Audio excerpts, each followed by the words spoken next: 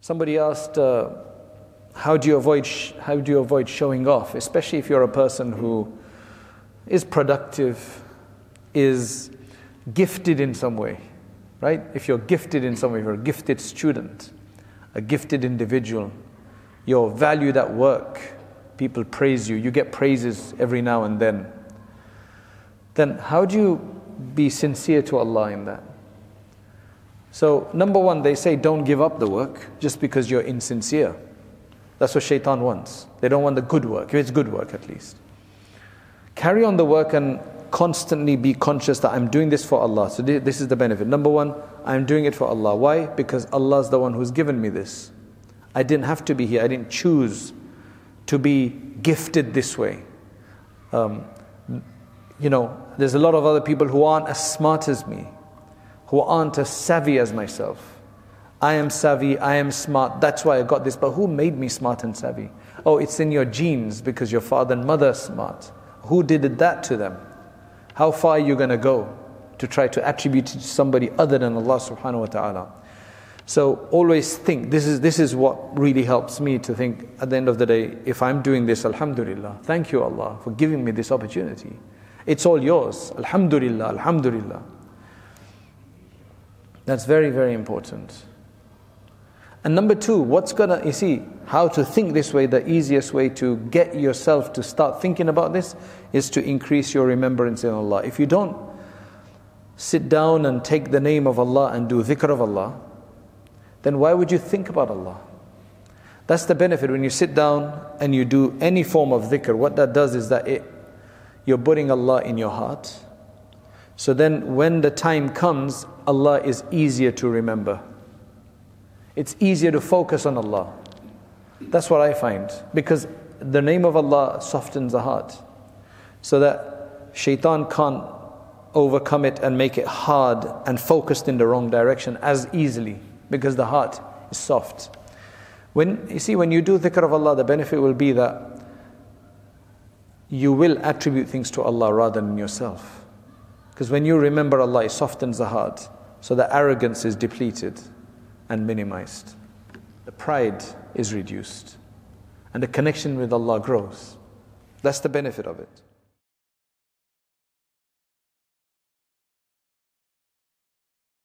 Bismillahir Rahmanir Rahim. Alhamdulillah hamdan kathiran tayyiban mubarakan fih mubarakan alayhi kama yuhibbu rabbuna wa yarda jalla jalaluhu wa amma nawaluhu wassalatu wassalamu ala sayyidil habib al-mustafa sallallahu ta'ala alayhi wa ala alihi wa sahbihi wa baraka wa sallama tasliman kathiran ila yawmiddin amma ba'd. قال الحارث المحاسبي رحمه الله. Harith al-Muhasibi says in his Risala, he says, وَاعْلَمْ أَنَّهُ لَا يُرْضَى مِنَ الْعِلْمِ وَالْعَمَلِ إِلَّا مَا ثَبَتَ بِالْيَقِينِ أَصْلُهُ وَعَلَى بِالصِّدْقِ فَرْعُهُ وَأَثْمَرَ بِالْوَرَعِ نَبَاتُهُ وقام بالإشفاق برهانه وحجب بالخشية أستاره فلا ترضى من نفسك بالتواني فإنه لا عذر لأحد في التفريط ولا لأحد عن الله غنى. Number of encapsulated beautiful advices. He says, know that only that knowledge and that action is going to be satisfied with by Allah subhanahu wa ta'ala, is going to achieve satisfaction. That is based on yaqeen, that is established with certainty. So anything of our deen, as we know, has to be established with certainty. So its basis has to be certain. Its basis has to be proven. We can't make things up about how we please Allah subhanahu wa ta'ala. They have to have a basis. So when we want to devote ourselves to Allah and offer Allah subhanahu wa ta'ala some worship, either it must come directly from the Quran and Sunnah, that the Prophet sallallahu alaihi wasallam said, do this, or Allah says, do this. And the Prophet sallallahu alaihi wasallam said, this is what you get reward for if you do this directly, clearly. For example, Prophet sallallahu alaihi wasallam said, أفضل الذكر لا إله إلا الله. The most virtuous dhikr is la ilaha illallah. And subhanallah, alhamdulillah, and these, they will fill up your scale on the day of judgment. And if you do salawat on the Prophet sallallahu alaihi wasallam, you send one blessing. Salawat means, durud means blessing. You are asking Allah to send blessings on the Prophet sallallahu alaihi wasallam. That's essentially what Durood Sharif is. When you say, Allahumma salli ala Sayyidina Muhammad, as we just did, it's like, oh Allah, send your blessings on Muhammad sallallahu alaihi wasallam. And the most amazing thing is that the Prophet ﷺ doesn't need any more from us. Allah has given him enough and has promised him enough and has showered him with sufficient and will shower him and has promised him. But I think this is only to benefit us because number one, it reminds us of who Rasulullah ﷺ is. Because then we remember him. Every time you send blessings on the Prophet ﷺ, and especially when you hear the virtues of sending blessings on the Prophet ﷺ, and how people's lives have improved, how the blessings have increased in their homes, in their life, in their health, when they've started to increase in their blessings on the Prophet ﷺ. Somebody says that they just started 100 times after every prayer. And he said, amazingly, things started becoming so much easy and facilitation, lots of ease came in and so on. So what it does is that it connects us with the Prophet ﷺ because we remember him. When you're saying blessings, why would you send blessing on somebody that you can't connect yourself with? Why would you send blessings, sit there and 100 times say, Allahumma salli ala Muhammad, if you had no affinity with the Prophet ﷺ, if you didn't care for him, if you did not respect him, revere him, why would you say that? So when we do this, we're honoring the Prophet, we're trying to. May Allah accept it from our unclean mouth sometimes. May Allah accept it.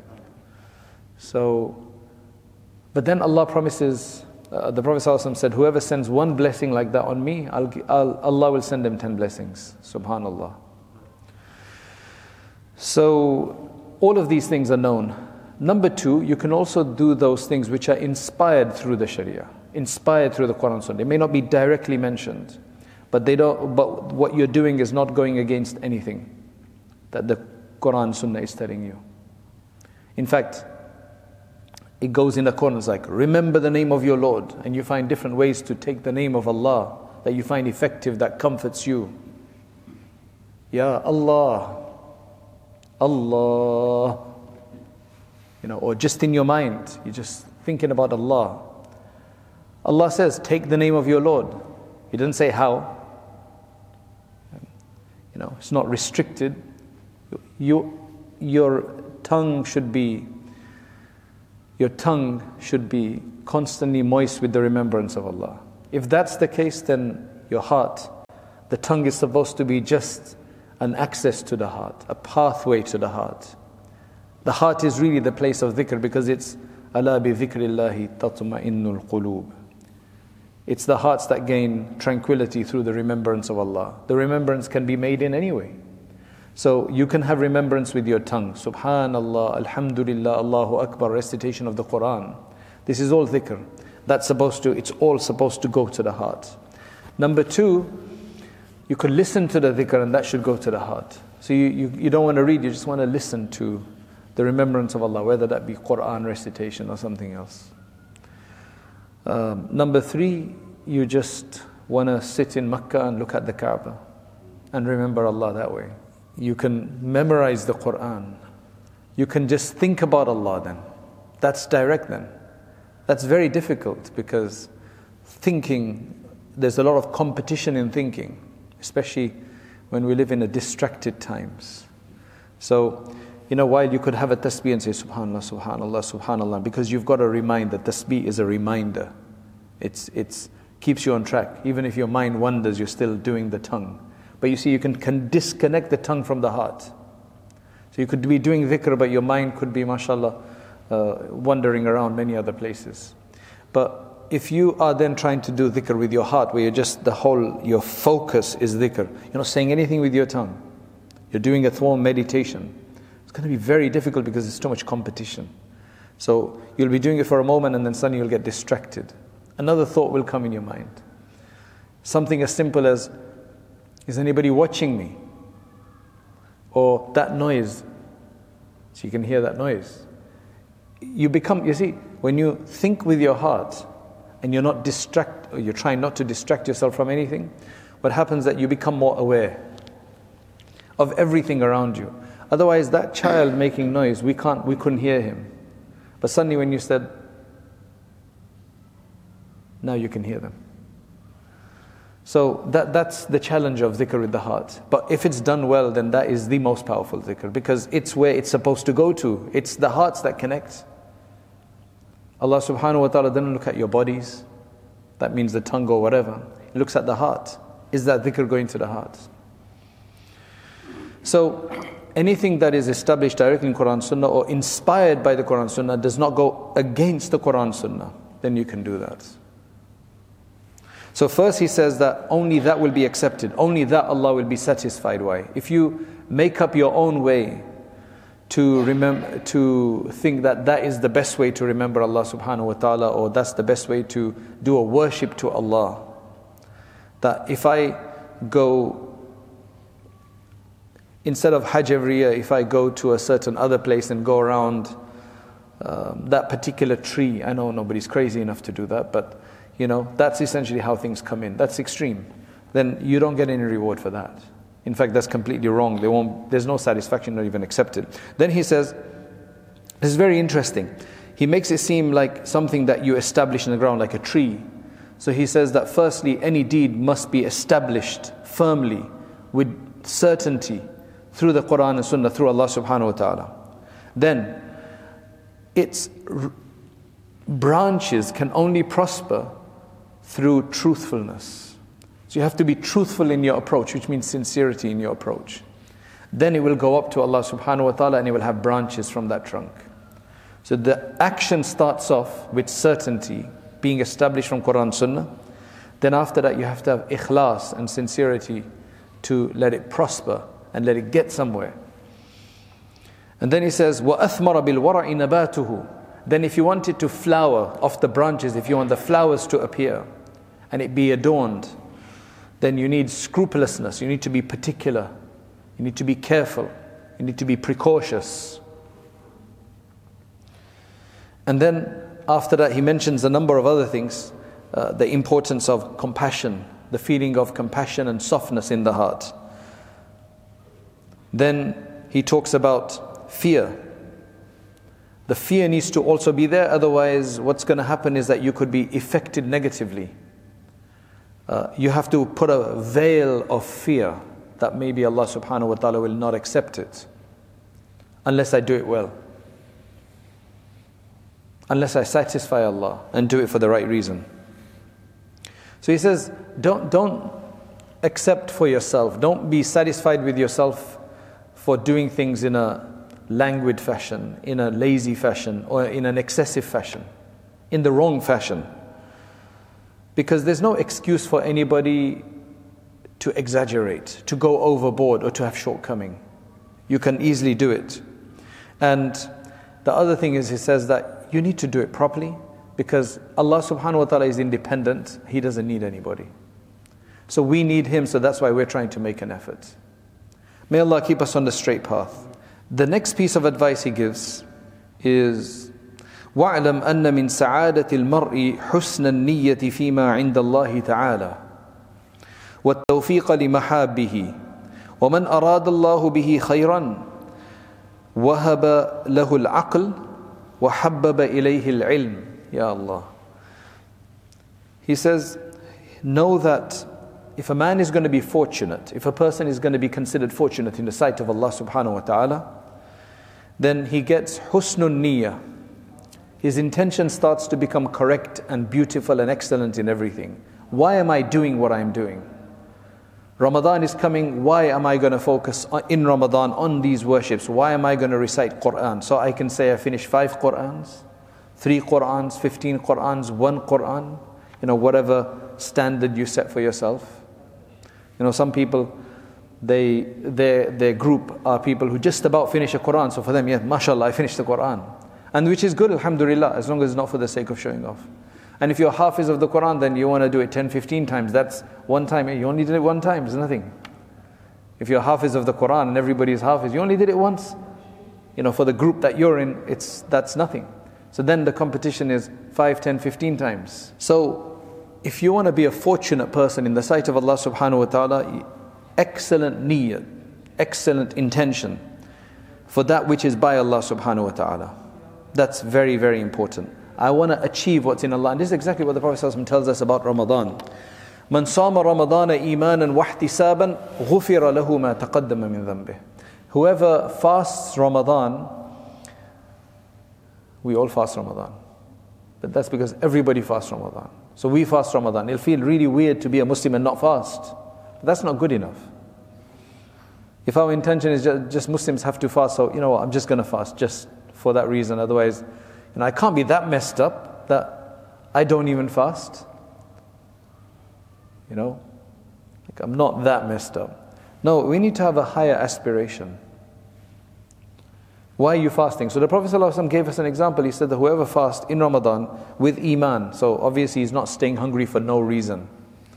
He's not staying hungry for diet purposes. MashaAllah, we have many non-Muslims in their affinity with Muslims. They got Muslim friends. They also fast in the month of Ramadan. They also withhold eating. Of course, there's no ibadah aspect in there. They might be doing for their own, particular personal spiritual reasons, but there's no faith in there, so you can't be imanan. But then the Prophet ﷺ said ihtisaban, which means in anticipation. It didn't say anticipation for what? You can fill that in. What are you anticipating from Allah in your fast this month? What are you going to anticipate? Are you anticipating reward? Are you anticipating blessings? Forgiveness, mercy, assistance, happiness, Jannah, satisfaction, good life, company of Rasulullah sallallahu alaihi wasallam, or all of those things. You can only be limited by your intention. So I think it would really, really be beneficial if we can focus before our first fast at least, before Ramadan begins or as Ramadan begins. These are all the reasons I'm fasting. I expect, because fasting is for Allah. It's that one deed which has to be for Allah. There can't be any two ways about it. Why? Why would you stay hungry if it was for someone else? You just eat and just tell them I'm fasting. Right? Eat in secret, just tell them you're fasting. If you are going to stay hungry, then there must be some element of it being for Allah subhanahu wa ta'ala. So Allah rewards with it directly. So if we have hope in Allah that He's going to reward us in all of these different things, and Allah has abundantly, and He's generous as well, and He likes to give, then He's going to give. So let's hope for more. Let's go for more. That's why He opens up the doors of paradise. Doors of paradise. And then He says, look, I'm going to give you an example of what I like to give in Ramadan. All of your fard worships, which you're going to have to do in Ramadan if you're a practicing Muslim, I'm going to increase it 70 times. Like just 1 to 70 straight away. Just to give us an idea of what kind of thing is in store in Ramadan, what Allah wants to give. When do you think, out of the whole year, when do you think Muslims are most generous? When do they give the most? In Ramadan. Why do they give the most in Ramadan? Because of the special blessings. Because Allah is most generous. And the Prophet ﷺ was most generous. So we become more generous. It's an effect of your belief that you're able to give more. Right? Either because of the extreme rewards, or you just feel better about it, or because you're fasting and you feel, whatever the cause is. So Allah is most generous. You can't compete with Allah. You can't compete with His Messenger.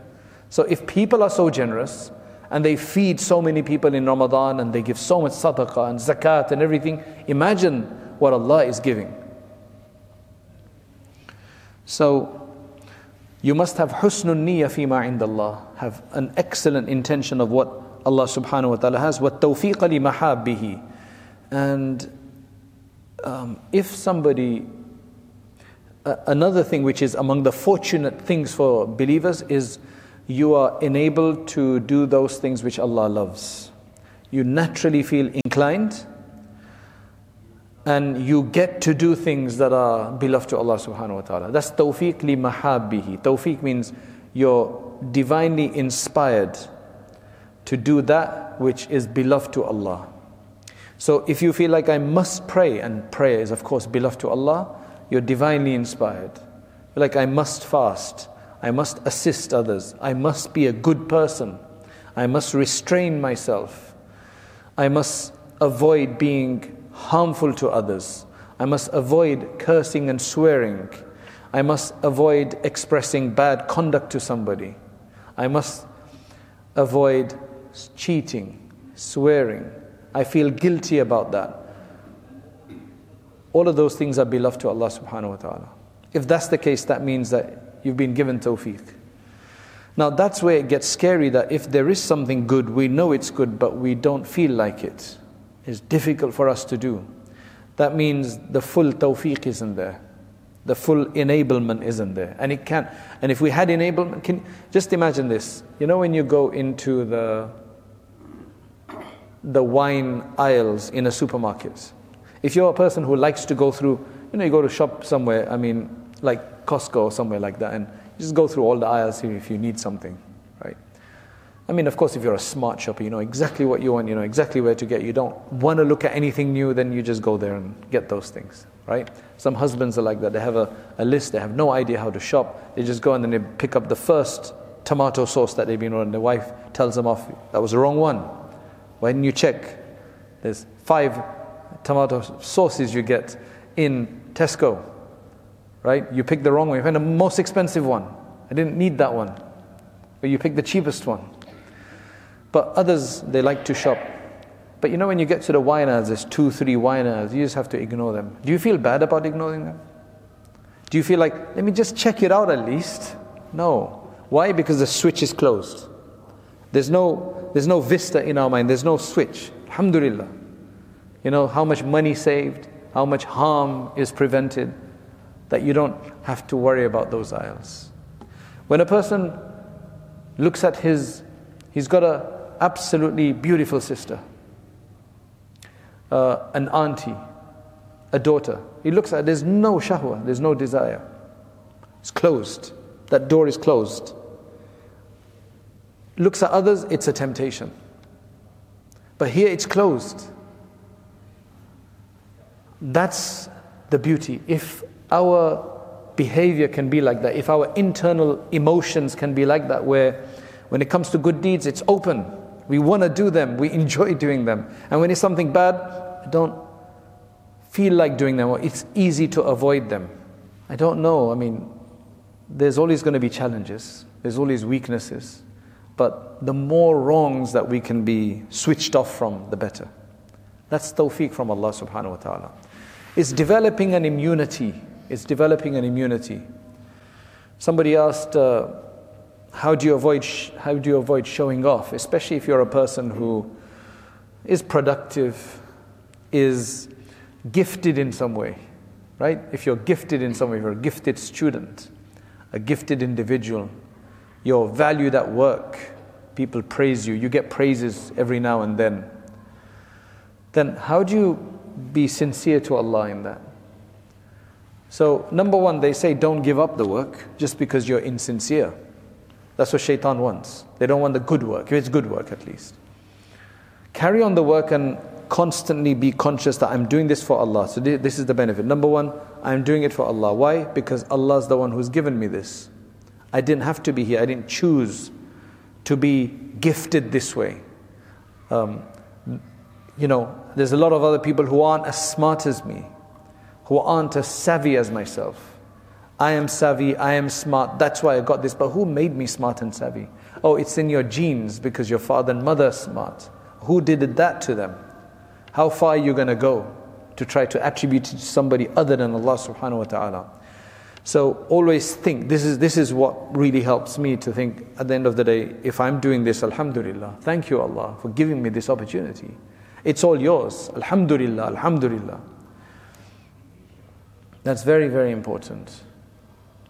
And number two, how to think this way, the easiest way to get yourself to start thinking about this is to increase your remembrance in Allah. If you don't sit down and take the name of Allah and do dhikr of Allah, then why would you think about Allah? That's the benefit. When you sit down and you do any form of dhikr, what that does is that you're putting Allah in your heart, So then when the time comes, Allah is easier to remember. It's easier to focus on Allah. That's what I find. Because the name of Allah softens the heart. So that shaitan can't overcome it and make it hard and focused in the wrong direction as easily. Because the heart is soft. When you do dhikr of Allah, the benefit will be that you will attribute things to Allah rather than yourself. Because when you remember Allah, it softens the heart. So the arrogance is depleted and minimized. The pride is reduced. And the connection with Allah grows. That's the benefit of it. Then he says, وَمَنْ أَرَادَ اللَّهُ بِهِ خَيْرًا. Whoever Allah subhanahu wa ta'ala intends good for. Whoever Allah intends that He wants to give him something good. وَهَبَ لَهُ الْعَقْلِ. This is really interesting. He says Allah will give him intelligence. So that means that all the very intellectuals of the world and the intelligent people of the world, they are given a gift of God. Well, that is a gift of God, but not all of them are valuing it and using it in the right way. Some of the criminals are very gifted with a certain type of intelligence to figure out how to run the scam, how to cheat somebody, and how to commit a fraud. They're very intelligent. They could have had 2 PhDs, some of these people. They're very, very intelligent. But no, that's not. The aql here is the one that thinks straight.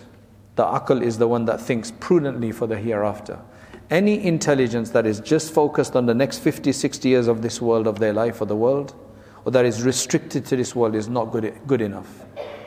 It has to take the next life and the future into consideration. That's proper intelligence. Otherwise, it's short-sightedness. Because it's a reality to be in the next world. And everything we do here is going to impact the next world. So if somebody's just focusing, like if you tell a student, right, who's just focused on today, of just passing the exam. Let's say the student's gone to university and his focus is just to pass the exam. He's not caring about the kind of job he may want to look for, the position he wants to be in, what he wants to do with his degree. He just wants to pass. That's short-sightedness, isn't it? And you've got another student, his focus is, the reason I'm studying this well is because this is going to help me in that job that I want, in that position I'm after. That's what you call more intelligent. So that's why likewise, because the hereafter is going to come, it's inevitable, we believe in it, it's our belief and so on, then we better focus on that. So we better do everything in this world, our intention needs to be for that world as well. That's proper intelligence. That's the intelligence that he's speaking about, where he says that whoever Allah subhanahu wa ta'ala intends good with, then he gives him al-aql wa habbaba ilayhi al-ilm. And number 2, what he does is that he makes knowledge beloved to him. Sacred knowledge, beneficial knowledge. Knowledge that is supposed to take you where things are beneficial for you, which is knowledge of the hereafter and how to make this world the greatest benefit for the sake of the hereafter. That's essentially what it is. That's why what the ulama write is this. They say that if you've got, there are some certain commitments we must do in this life, right? In our deen. Those are called fara'id, right? Obligations. There's no negotiation with that. We must do our salats and fasting and so on. Once you've done all of that, then there's a number of optional acts that we do. Give me an example of an optional act. So optional acts would be like nafil prayers. Optional prayers that are not obligated, optional fasting. What else is optional and praiseworthy? Charity. Another one is, in order to do the obligatory acts like salat and fasting and hajj and so on, that also includes obligatory knowledge. Because if you don't have obligatory knowledge, you won't do your salat properly. You won't do your fasting properly. You won't do purification properly. You won't do your business properly. So if you have a business, then it's obligatory for you to learn the basics of business rulings. That much is obligatory. It's not just an option. But then to learn beyond the optional things, right? Optional knowledge, more hadiths about different virtues that are not obligatory. So if you compare now nafil worships and nafil knowledge, so you know how to pray and everything, but you don't know the seerah enough. You don't know tafsir of the Quran enough. That's all nafil. It's not obligatory. As long as you know enough to get by in your belief and worships, that's enough. But this is optional. So if you had time just for one thing and not the other, what is superior? Do nafil prayers or nafil studies? Like taking a class once or twice a week, or every day for that matter, of tafsir or aqeedah, extra aqeedah or hadith or extra seerah or something, or spending time doing nafils. What is superior? وَاعْلَمْ أَنَّ الْإِشْتِغَالَ بِالنَّافِلَةِ مِنَ الْعِلْمِ أَفْضَلُ مِنَ الْإِشْتِغَالِ بِالنَّافِلَةِ مِنَ الْعِبَادَةِ. Know that occupying yourself with optional knowledge pursuits is superior to occupying yourself with nafil worships. وعلى ذلك الأئمة الأربعة وغيرهم من أساطين الإسلام. This is the position of the 4 Imams and all the other great pillars of our religion. Many of them actually did both. So it's not mutually exclusive, I can only do this, but they're just giving you a scenario. If I can only do one, I can go to that class or I can do nafil prayers. Which one? Go to the class and learn something. Of course, correct intention and everything. But many scholars, they talk about, like Ibn al-Jawzi, he speaks about how difficult it is because he was trying to get to high levels of ibadah, extra ibadah. Not just few extra nafil prayers, lots of nafil prayers, spending half the night in something. And also studying for so many hours. So he says, it's so tough. I want the best in here and I want the best in here. And it's so difficult to do. You know, Imam Shafi'i's student, whose name was Rabi ibn Sulaiman al-Muradi. Rabi is one of his most famous students. You know, we have Imam Abu Yusuf and Imam Muhammad for Imam Abu Hanifa. So Rabi is one of those for Imam Shafi'i. He says, I heard Shafi'i saying, Talabul ilmi afdalu min as-salati an-nafila. Studying something new of sacred knowledge is superior to praying nafil prayers. This is not just random university courses. This is proper sacred knowledge we're speaking about. Imam al-Kashmiri says in his commentary of Sahih al-Bukhari, he says, وَلَا تُنْكِرْ فَضْلَ الْعِلْمِ. Don't reject and deny the virtues of sacred knowledge. فَإِنَّ مالكا وأبا حنيفة رحمهما الله تعالى ذهبا إلى أن الاشتغال بالعلم خير من الاشتغال بالنوافل. Both Imam Malik and Imam Abu Hanifa rahimahumullah, they were of the position that occupying yourself with knowledge is superior to occupying yourself with nafil if it's one over the other. Imam Ahmad had 2 opinions about this. One is that ilm is more fadila, and the other one is jihad was more fadila. So he had that position because that was a need of the time. Right? It's related that Abdullah, the son of Ahmad ibn Hanbal rahimahullah, the son of Imam Ahmad ibn Hanbal, he says Abu Zur'a al-Razi, a big scholar, came to Baghdad. Remember, Ahmad ibn Hanbal was in Baghdad, and Razi is from Ray, which is near Tehran today, right? He came and he stayed with my father, he stayed with my father. And he would do lots of, they would talk about knowledge a lot. They would be teaching, studying, right? And he said, one day I heard my father during that period when that sheikh visited. You know, like you have our big shuyukh when they visit, especially in Ramadan or some other time, right? You know, they come, they stay for 1 or 2 weeks or whatever. I don't know how long he stayed. But Imam Ahmad's son says that I heard my father saying that, مَا صَلَّيْتُ الْيَوْمَ غَيْرَ الْفَرْضِ. Today I've not performed any salat except the fard prayer. استأثرت بمذاكرة أبي زرعة على نوافلي. I preferred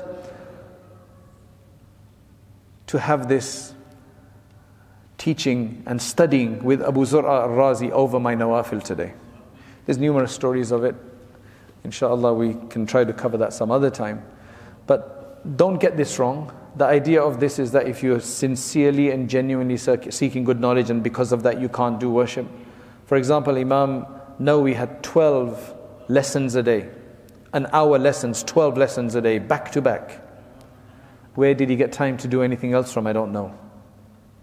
Once Ibn al-Jawzi says that they used to be from one lesson to the other, and they used to try to eat the most basic food. And he said, once I decided that I want to buy some fish because I saw some fish. The guy selling fish, it looked really good, so I bought it. Took it home. I had another class, so I went there. Another class, another for the next few days. And it was by the time the fish got rotten, and I wasn't able to cook it. That's how they are, what they are, and that's how they've done. I mean, we're not saying everybody must do it that way, but subhanAllah, it's inspirational, man. It's very inspirational. May Allah give us the tawfiq to study for the right reason, and may Allah subhanahu wa ta'ala accept us to do those things which are for those things that He loves. آخر الدعوانا أن الحمد لله رب العالمين. اللهم أنت السلام ومنك السلام تبارك يا ذا الجلال والإكرام. اللهم يا حي يا قيوم برحمتك نستغيث. اللهم يا حنان يا منان لا إله إلا أنت سبحانك إنا كنا من الظالمين. يا ذا الجلال والإكرام يا معدن الجود والكرم يا أكرم الأكرمين ويا خير المسؤولين ويا خير المعطين. أكرمنا، اغفر لنا وارحمنا وعافنا واهدنا وارزقنا. اللهم اغفر لأمة سيدنا محمد صلى الله عليه وسلم. اللهم اغفر للمسلمين والمسلمات والمؤمنين والمؤمنات الأحياء منهم والأموات. Ya Allah, have mercy on us. Ya Allah, we ask for your generosity, your forgiveness. We ask you for your tawfiq, for your enablement to do that which pleases you. O Allah, protect us from that which you are displeased with. Make your worship beloved to our hearts. Make your disobedience hated in our hearts. Ya Allah, we want to do good. We start the day thinking that we want to do good, but by the evening we have turned in a different direction. Oh Allah, protect us from denial, protect us from negligence, protect us from indulgence in the wrong things, protect us from excessive desires, protect us from shortness of vision in what is really beneficial for us. Allow us and grant us good intellect, sound intellect, that aql which focuses all the way to the hereafter, whose ambition and goal is you. O Allah, make our goal your pleasure, make our goal your love. O Allah, grant us your love and the love of those whose love will benefit us in your court. O Allah, bless us during these days so that we can have everything ready for the month of Ramadan, so that we can benefit from this month of Ramadan that is coming up. O Allah, make this Ramadan like no other before it. Make it better than any before it. O Allah, accept from us. O Allah, bring us close to you in this month of Ramadan. Protect the entire world, protect the entire Muslims. O Allah, the entire Muslim community. Remove the subjugation and oppression. O Allah, bring back insaniyat and humanity to the human being. O Allah, assist us and protect us from the disease that is still going around. O Allah, help everybody and accept from us whatever little we offer you, and accept us all for the service of your deen. Subhana rabbika rabbil izzati amma yasifun wa salamun ala al-mursaleen walhamdulillahi rabbil alameen. The point of a lecture is to encourage people to act, to get further, an inspiration, an encouragement, persuasion. The next step is to actually start learning seriously, to read books, to take on a subject of Islam and to understand all the subjects of Islam, at least at their basic level, so that we can become more aware of what our deen wants from us. And that's why we started Rayyan courses, so that you can actually take organized lectures on demand whenever you have free time, especially, for example, the Islamic Essentials course that we have on there, the Islamic Essentials Certificate, which you take 20 short modules, and at the end of that, inshallah, you will have gotten the basics of most of the most important topics in Islam, and you'll feel a lot more confident. You don't have to leave lectures behind. You can continue to leave, to listen to lectures, but you need to have this more sustained study as well. Jazakallah khairan. Assalamu alaikum wa rahmatullahi wa barakatuh.